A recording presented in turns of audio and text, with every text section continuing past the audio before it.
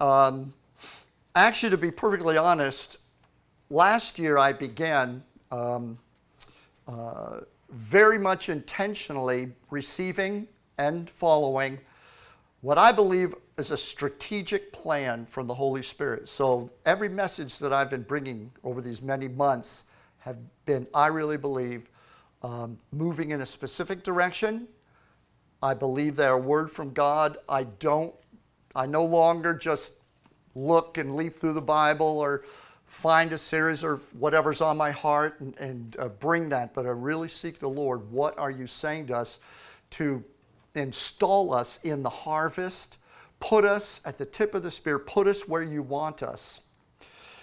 And so I spent all of last year, almost all of last year, teaching and preaching on the kingdom of God. And you remember the theme, buying the field, because of Jesus' great parable. The kingdom of God is as if a man should find a treasure that was buried in a field and went and sold all that he had, and he purchased the field in order to have the treasure. And what Jesus was saying is that the kingdom of God is where Jesus is, and he cannot be separated from his kingdom. You can't just receive the Savior and pluck him out of the context of his lordship and out of the kingdom and expect to see the result of his blessing, because those are all extensions of his kingship, of his rulership. So I spent the year, most of the year, teaching and preaching on the kingdom of God and encouraging us, buy the field. That's what Jesus said. The kingdom of God is as if a man should buy the field. Well, this year I am concerned about our prayer lives. And it's because prayer is how we actually enter, live, and walk in the kingdom of God. It's how we buy the field. If I had to distill down buying the field to one particular act or function as a Christian, I would have to say prayer. Prayer is how we buy the field. Number one, prayer. Nothing impacts your life more than prayer. It is your actual communion with God. Your prayer life is the extent of your relationship with the Lord. And number two, nothing impacts our church more than prayer.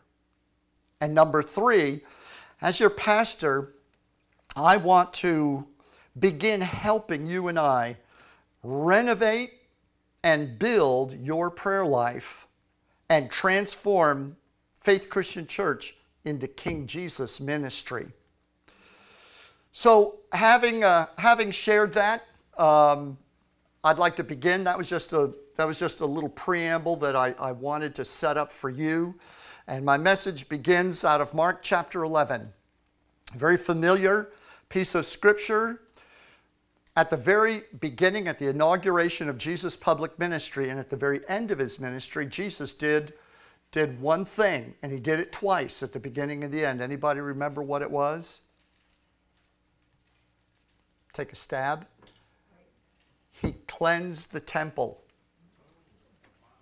He cleansed the temple. He walked into the temple, and he said, for example, in Mark chapter 11, verse 17, and he was teaching them and saying to them, is it not written, my house shall be called a house of prayer for all nations, for all people, but you have made it a den of robbers. And so Jesus did this twice, at the beginning and at the end of his ministry. It was so important that he wanted it to be the first impression, and I believe he wanted to leave that impression with us.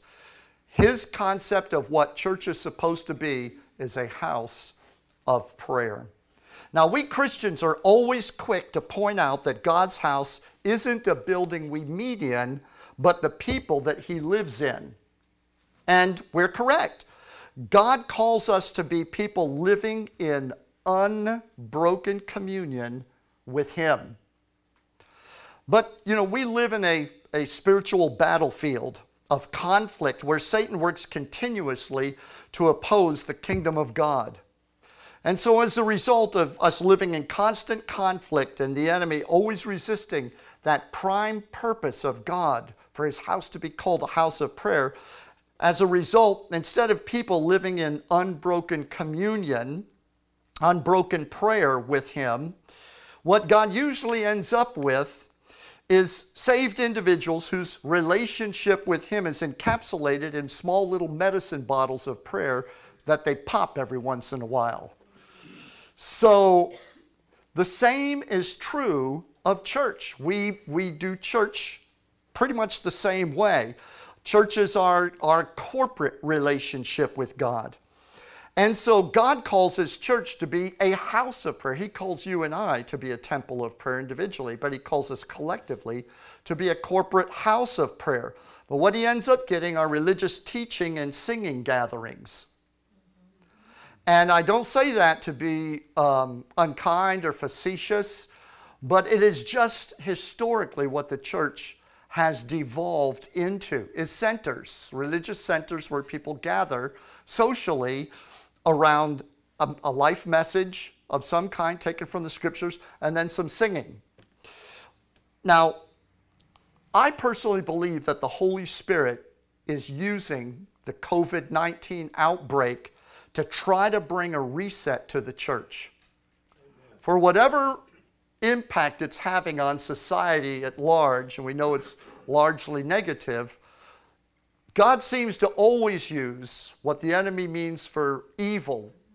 He is able to mean it for good. And I think the one high purpose of God is that He wants His churches to go through a reset. He wants this shutdown of church to be a time for pastors and Christians to examine the scriptures, examine their hearts, and come up with the courage and the bravery to really make some significant changes so that God gets what He wants.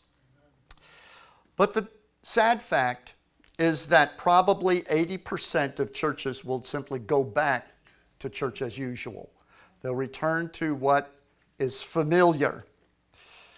However, Joshua said, as for me and my house, you can't manage what other people do, but we can manage what we do. We want to transform FCC from having ministries that need prayer into a culture of prayer that's birthing and sustaining ministries. That's where we want to go. So that prayer is not what we add to our plans to make them work. Prayer is where we receive our plans and how we keep them afloat. So I want to take the next few weeks or more to share some thoughts, just some random thoughts with you about prayer. And these thoughts are designed to inspire your praying, eliminate obstacles for you, and to promote some fresh thinking about prayer, because we have a lot of work ahead of us if we're going to make this transition. So today I want to share with you the first 5 thoughts. And as I said, these are not necessarily strategically laid out. These are thoughts that I've been scratching on paper for a while and just collecting. So I'm going to unload the first 5. Here's number 1. Prayer requires teaching. Prayer requires teaching. Teaching prayer provides the structure to support sustained prayer. Without that structure of teaching, prayer will dry up and it ends, it ceases. You know, Jesus in the early church, in the book of Acts and throughout the Gospels, they had times of prayer, they had places of prayer, and they actually had teaching. Jesus taught how to pray. So there were times, there were places, and certainly when you study the Old Testament, you can see that God absolutely laid out structure that was designed to support prayer. Prayer was never just left up to individuals to figure it out on their own and come up with their own self-styled prayer lives, because the result of an unstructured concept of prayer is that we don't pray. That's essentially what happens. So the first thought that I want to get you to buy into is that prayer requires teaching. You need structure in prayer or you're not going to pray. Not like God wants you to. Brings me to the second thought that I want to share with you this morning. The second thought is that every Christian must practice both personal prayer and corporate prayer. There's no such thing as a Christian who's not called to pray publicly with his brothers and sisters in Christ. We have personalities, characteristics, idiosyncrasies that if we allow them, they will define for us how we pray, who we pray with, and define our prayer life. You don't want a prayer life that is built on your personality, that is built on your idiosyncrasies. If you do, you're never going to rise, and we collectively will never rise to be a house of prayer. To be a house of prayer, the living stones that make up that house must have both a personal and a public prayer life. Do you have a personal prayer life?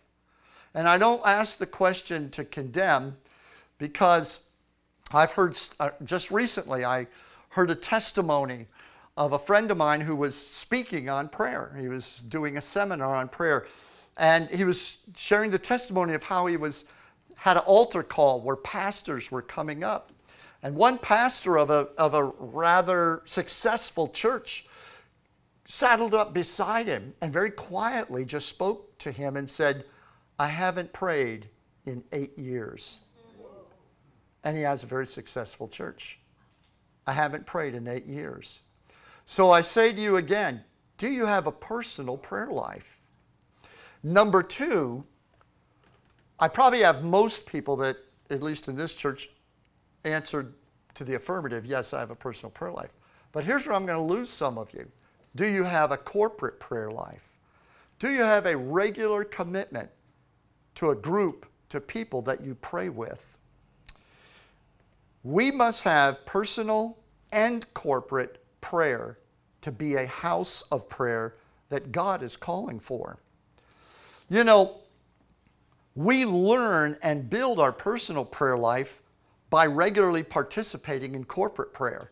Anybody who has a strong prayer life, I guarantee you, they got much of it by being around people when they were praying and praying with them.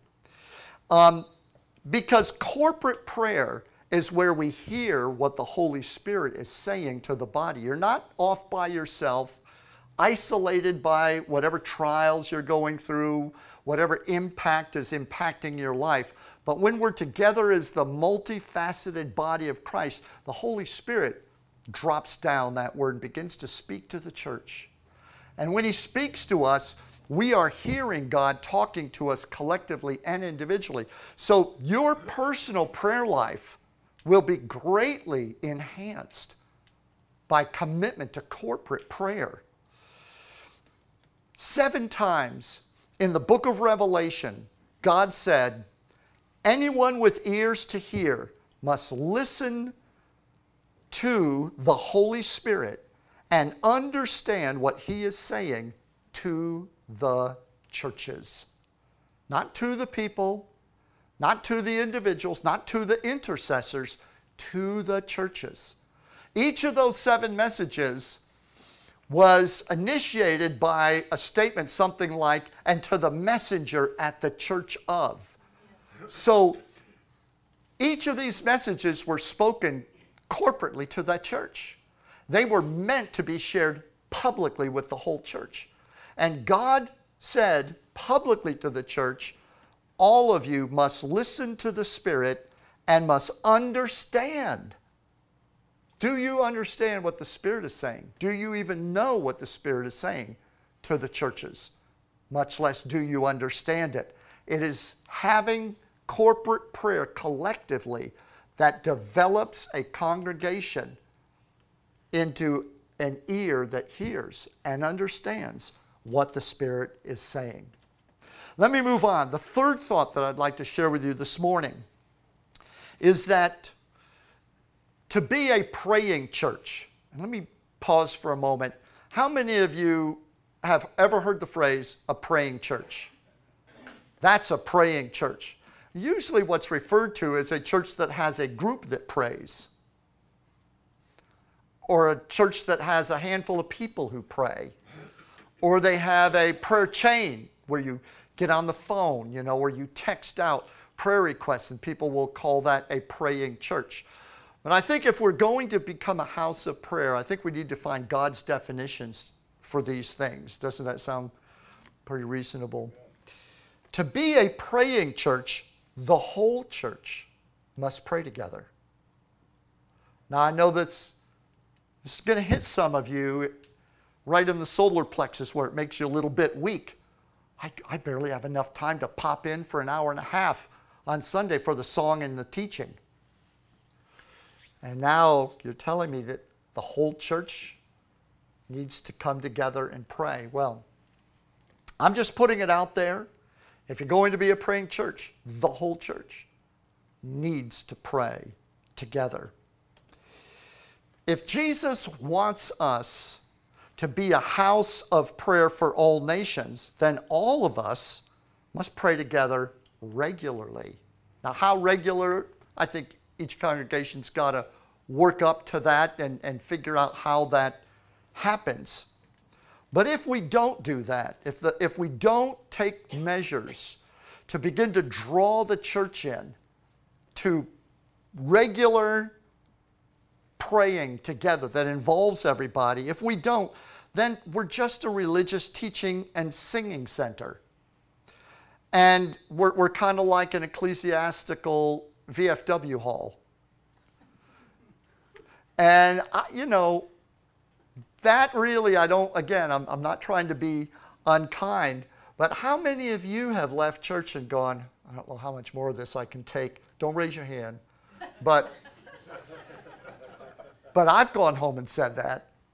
Trust me, I have. What is that? That is pain. Painful crying for the presence of God.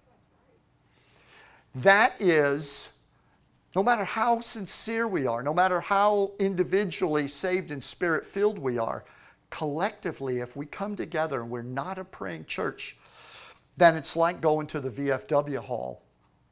And sometimes, the gatherings are a little better than others. We feel a closeness, but it's not what it could be. And it's certainly not when you get to the book of Acts and open this up and you read about what was going on and what was happening in some of those meetings you guys remember at different times in your life. You realize we're not there. We're not there. But we want to be there. How many would say, we're not there, but I want to be there? And we really need every hand to say, I want to be there. Everyone's got to grab an oar, right? So to be a praying church, the whole church must pray together. I just grabbed a few of those verses out of the book of Acts. I know that you know them, but I just want to refresh your memory, where the days leading up to the outpouring of the Holy Spirit on the day of Pentecost, and then immediately after the Holy Spirit fell upon them. Listen to just some of the phrases that describe what they were doing together. They all, notice the word all, they all met together and were constantly united in prayer. They all met together and were constantly united in prayer, along with Mary, the mother of Jesus, and several other women and the brothers of Jesus. Now, that means they had the kiddos with them. They might have had there might have been an auntie at home doing some babysitting, but they were all together. And later on in Acts chapter 1, it says they were there in the upper room with the women and children. They were all together. They were all together praying. It goes on and says, now when the day of Pentecost had come, they were all together in one place. And this is very important. I know this is not new to you. It says a little bit after that, all the believers devoted themselves together to prayer. It's so important. And I'm going to come back and pick this up in a moment, but just that you understand what was happening when the Holy Spirit came and empowered the church. Brings me to my fourth thought that I want to share with you this morning. Prayer. Prayer is what makes the Holy Spirit the foundation of every ministry effort. Launching missions, launching out on programs, tearing off on assignments without prayer is how ministries and projects fall out of the hand of God and lose the anointing of the Holy Spirit. All of us could probably think of things in our life that were initiated by the Lord. God said to do something. We know that at one point we were part of something God was doing. Somewhere along the line, it fell out of the hand of God. It's still for the Lord. There's still Christians doing it, but there's no anointing. How does that happen? One thing always causes that. Prayer stops. People just think I'm doing God's will, so God's going to bless it. Come on, somebody. Even God's own plans degrade into nothing more than human efforts if prayer doesn't continue the process. So prayer is what makes the Holy Spirit the seed, the birth, and the continuation of every plan and purpose of God. I love that last verse in the Gospel of Mark where Jesus said, or it says of Jesus and his disciples when he was parted after speaking to them, and he had said, "Go to Jerusalem and wait in the upper room until you have received power to be witnesses for me." And then the Lord was raised up in the air as they watched. And it says, "And they went forth and preached everywhere, the Lord working." Everyone say working. The Lord working with them and confirming the word with signs following. Miracles, signs, and wonders, answers to prayer, dynamic manifestations of God's power do not happen because it's the will of God. It happens because people are praying and God's working with their prayers. God went and worked with them. Since that time, tens of thousands, maybe millions, of Christian evangelists and witnesses for Christ have gone throughout the world without signs and wonders, without miracles. But if we go back to having a culture of prayer instead of occasional prayer, we will see the power of the Holy Spirit begin to return because he works with us as we pray. Here's my fifth and final thought. It's not enough for a church to have a prayer ministry. Prayer cannot be just a ministry of the church. It's nice to have a prayer ministry. It's nice to have a prayer czar. It's nice to have a prayer group. But the house of prayer is not just the collection of intercessors that meet on Tuesday night. The church must become, not have, become a culture of prayer. And so to be a house of prayer that the Holy Spirit is flowing through, prayer must become the default starting point and the ongoing function in every member of that church and in every ministry of that church. There's a really wonderful example in Acts chapter 13. Paul and Silas knew they were called of God to go throughout the Roman Empire and bring the gospel. It was already evident. They had the plan of God. They knew what it was. They didn't just go tearing off and doing it because I know God's called me. It's like the old kind of humorous statement. Some were called, some were sent, some just grabbed a mic and went. So that there's a lot of just grabbing a mic and running. And we just don't want that anymore. We're tired of it. Nobody got healed because someone grabbed a mic and went. But in Acts chapter 13, I'll just read it to you, the account of God sending Paul on the mission he'd already revealed to him was his purpose. Acts 13, 1 through 4. Now there were in the church at Antioch prophets and teachers, Barnabas, Simeon, who was called Niger, Lucius of Cyrene, Manaen, a member of the court of Herod the Tetrarch, and Saul, or Paul, the Apostle Paul. While they were, King James says, ministering to the Lord, they were praying. While they were worshiping, praying, and worshiping the Lord and fasting, the Holy Spirit said, while they were praying, the Holy Spirit said, separate, set apart for me Barnabas and Saul for the work whereunto I have called them. I apologize, I said Paul and Silas. Silas joined the team later, Paul and Barnabas. Sometimes if you have a scholar in the crowd, they get all hung up, if you mess up something, and they don't hear anything you say after that. So Paul and Barnabas. It says, then after fasting and praying, they laid their hands on them and sent them off. So being sent out by the Holy Spirit, they went. I love that. Being sent out by the Holy Spirit, they went. Some just go. But the Holy Spirit sent them out. Why do we know that the Holy Spirit sent them out? Because they were in prayer. They were praying. While they prayed, the Holy Ghost spoke. Now, I want to wrap up this fifth point and just kind of pull this message together and put a little bow on it before we dismiss. There are essentially three types of churches. Now, if you look at the church world in the broadest context of Christendom or Christianity, you see hundreds, thousands of types of churches, But I think if you look at church from heaven, now remember, heaven has already spoken and said, my house shall be a house of prayer. So heaven rates churches, not by their size, not by their music, not by the skill, thank God, of their preachers or teachers, not by their programs.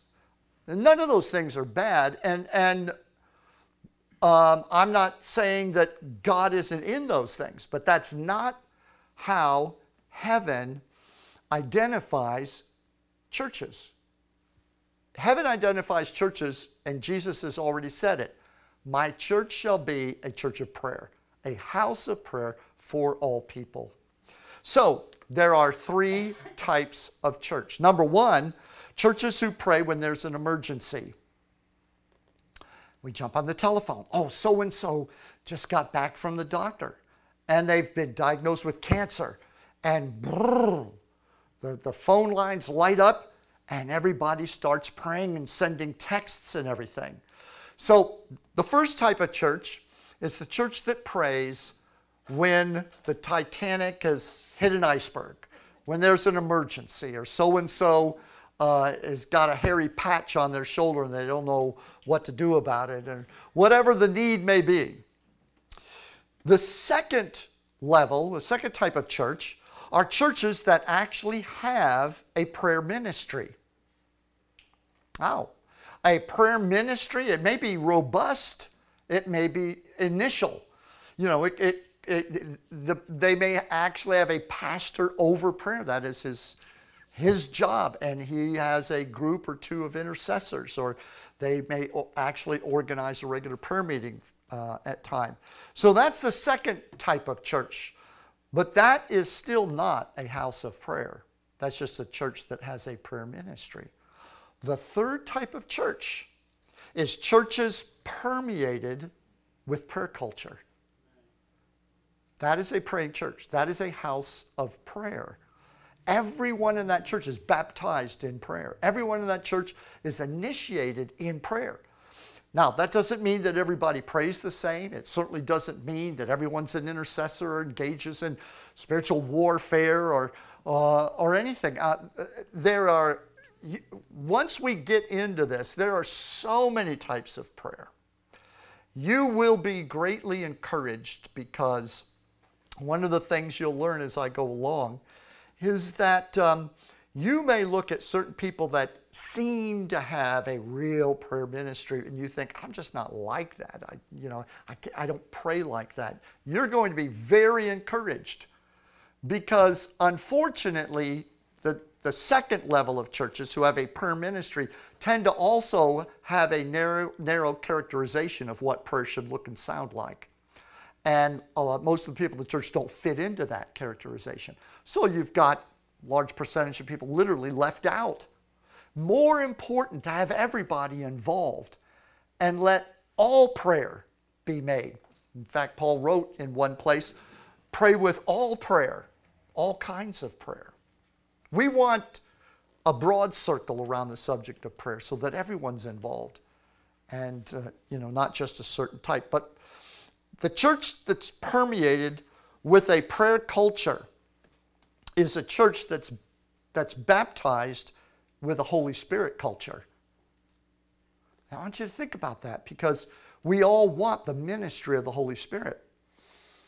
There's one thing the Holy Spirit wants, and that is He wants our engagement. You're not engaged if you're not praying. You could be believing, you could be studying, you could be reading. You are not engaged if you are not praying.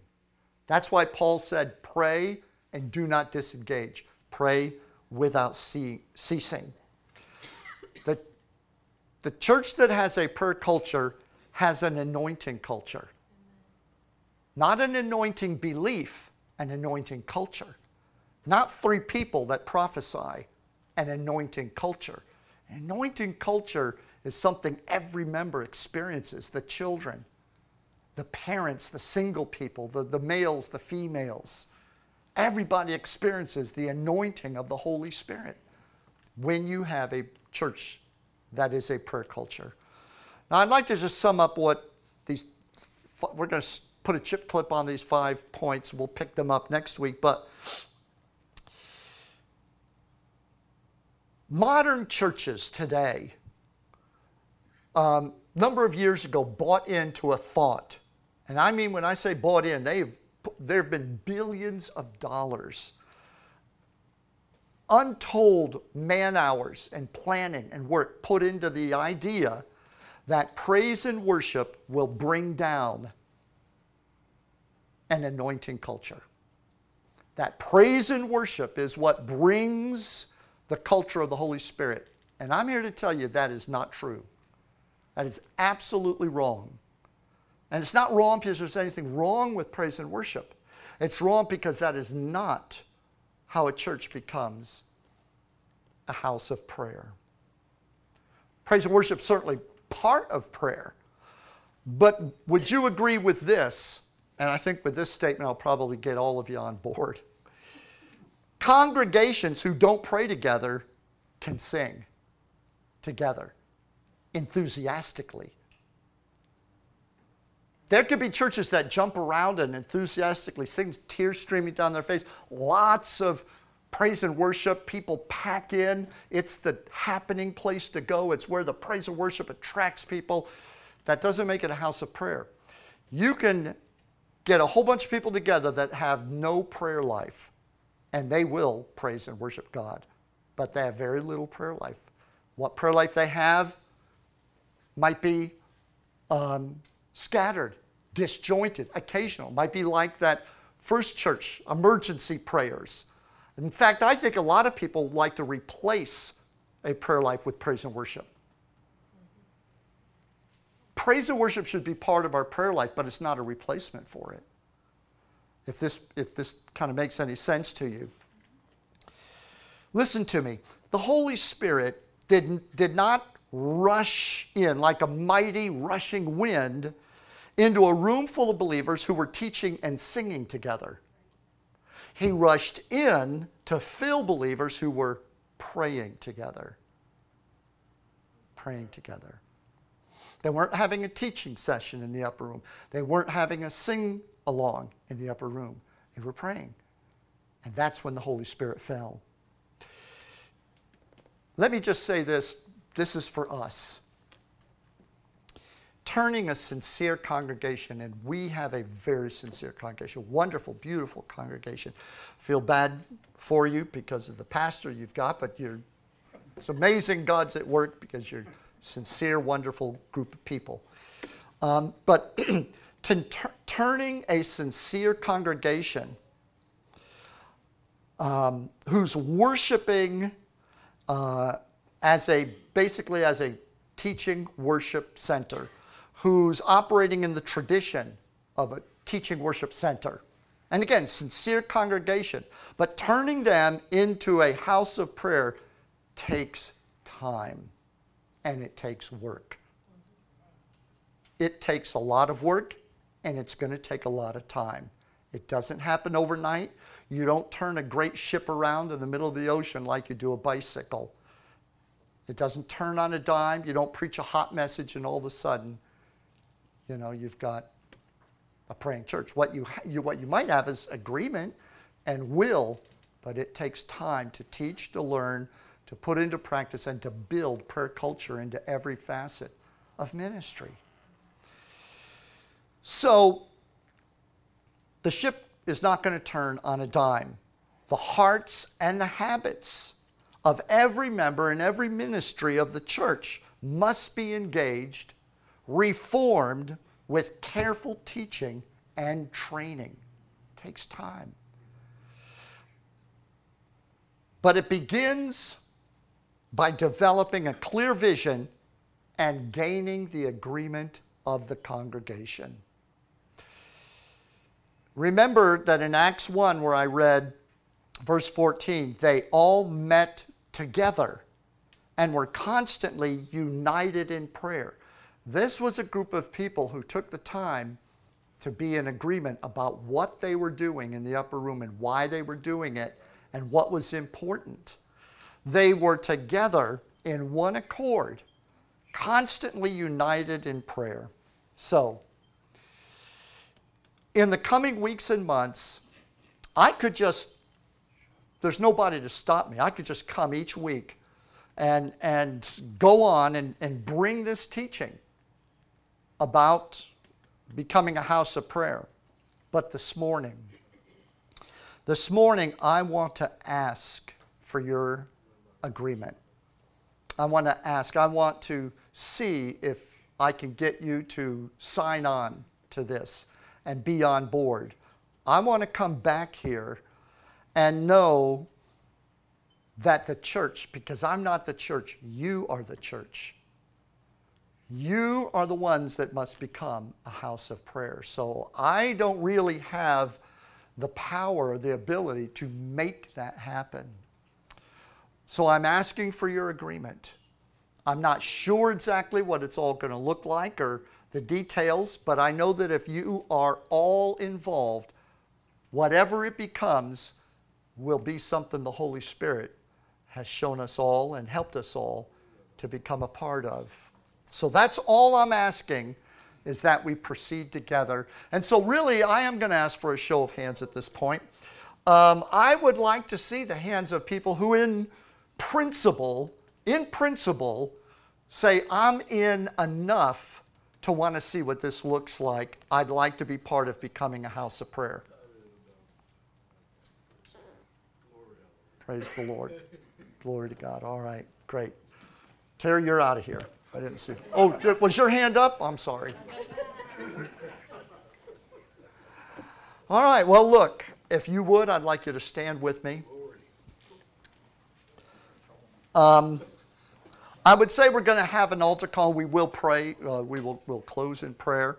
But I think the altar call began when I started this message. And so it's been happening, I think, throughout the message, our hearts. I believe God has been bringing us up to the table and speaking to us. And so I've got to trust the Lord on that. But I'd like you to pray with me, and let's ask for the help of the Holy Spirit.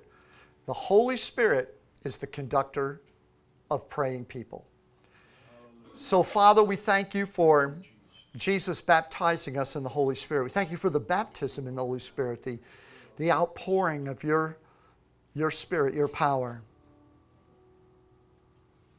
And Holy Spirit, we know that you are not the special magic that God sprinkles on His will to make it happen while we go out and perform the work.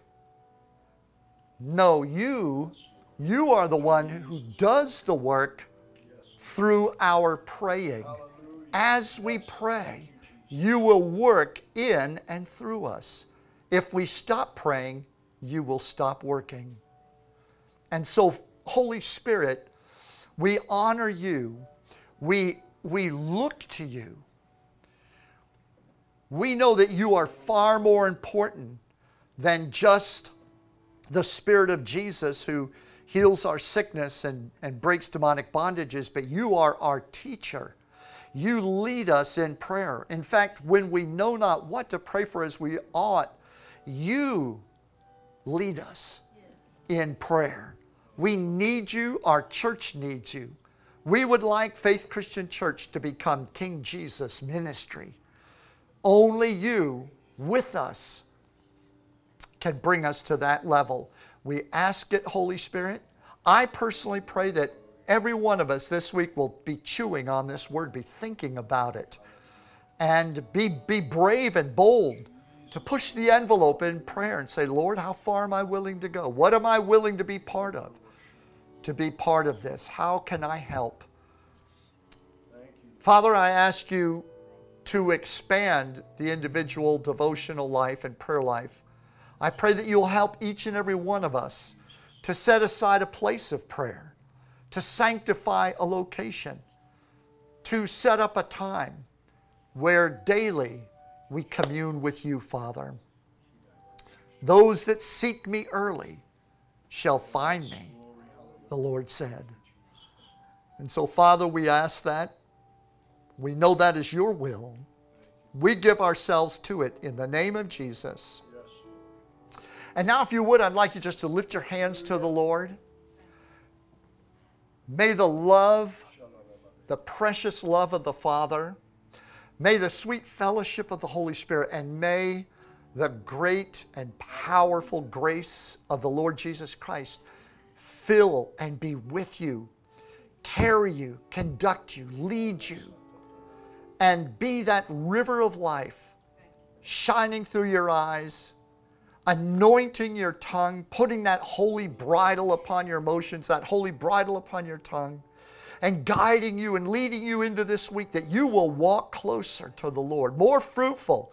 No matter what fiery trial or battle you happen to walk into, you will walk in that victory. In the precious name of Jesus, amen. And amen. Praise God, everybody. Praise the Lord. Give the Lord a mighty hand clap of praise.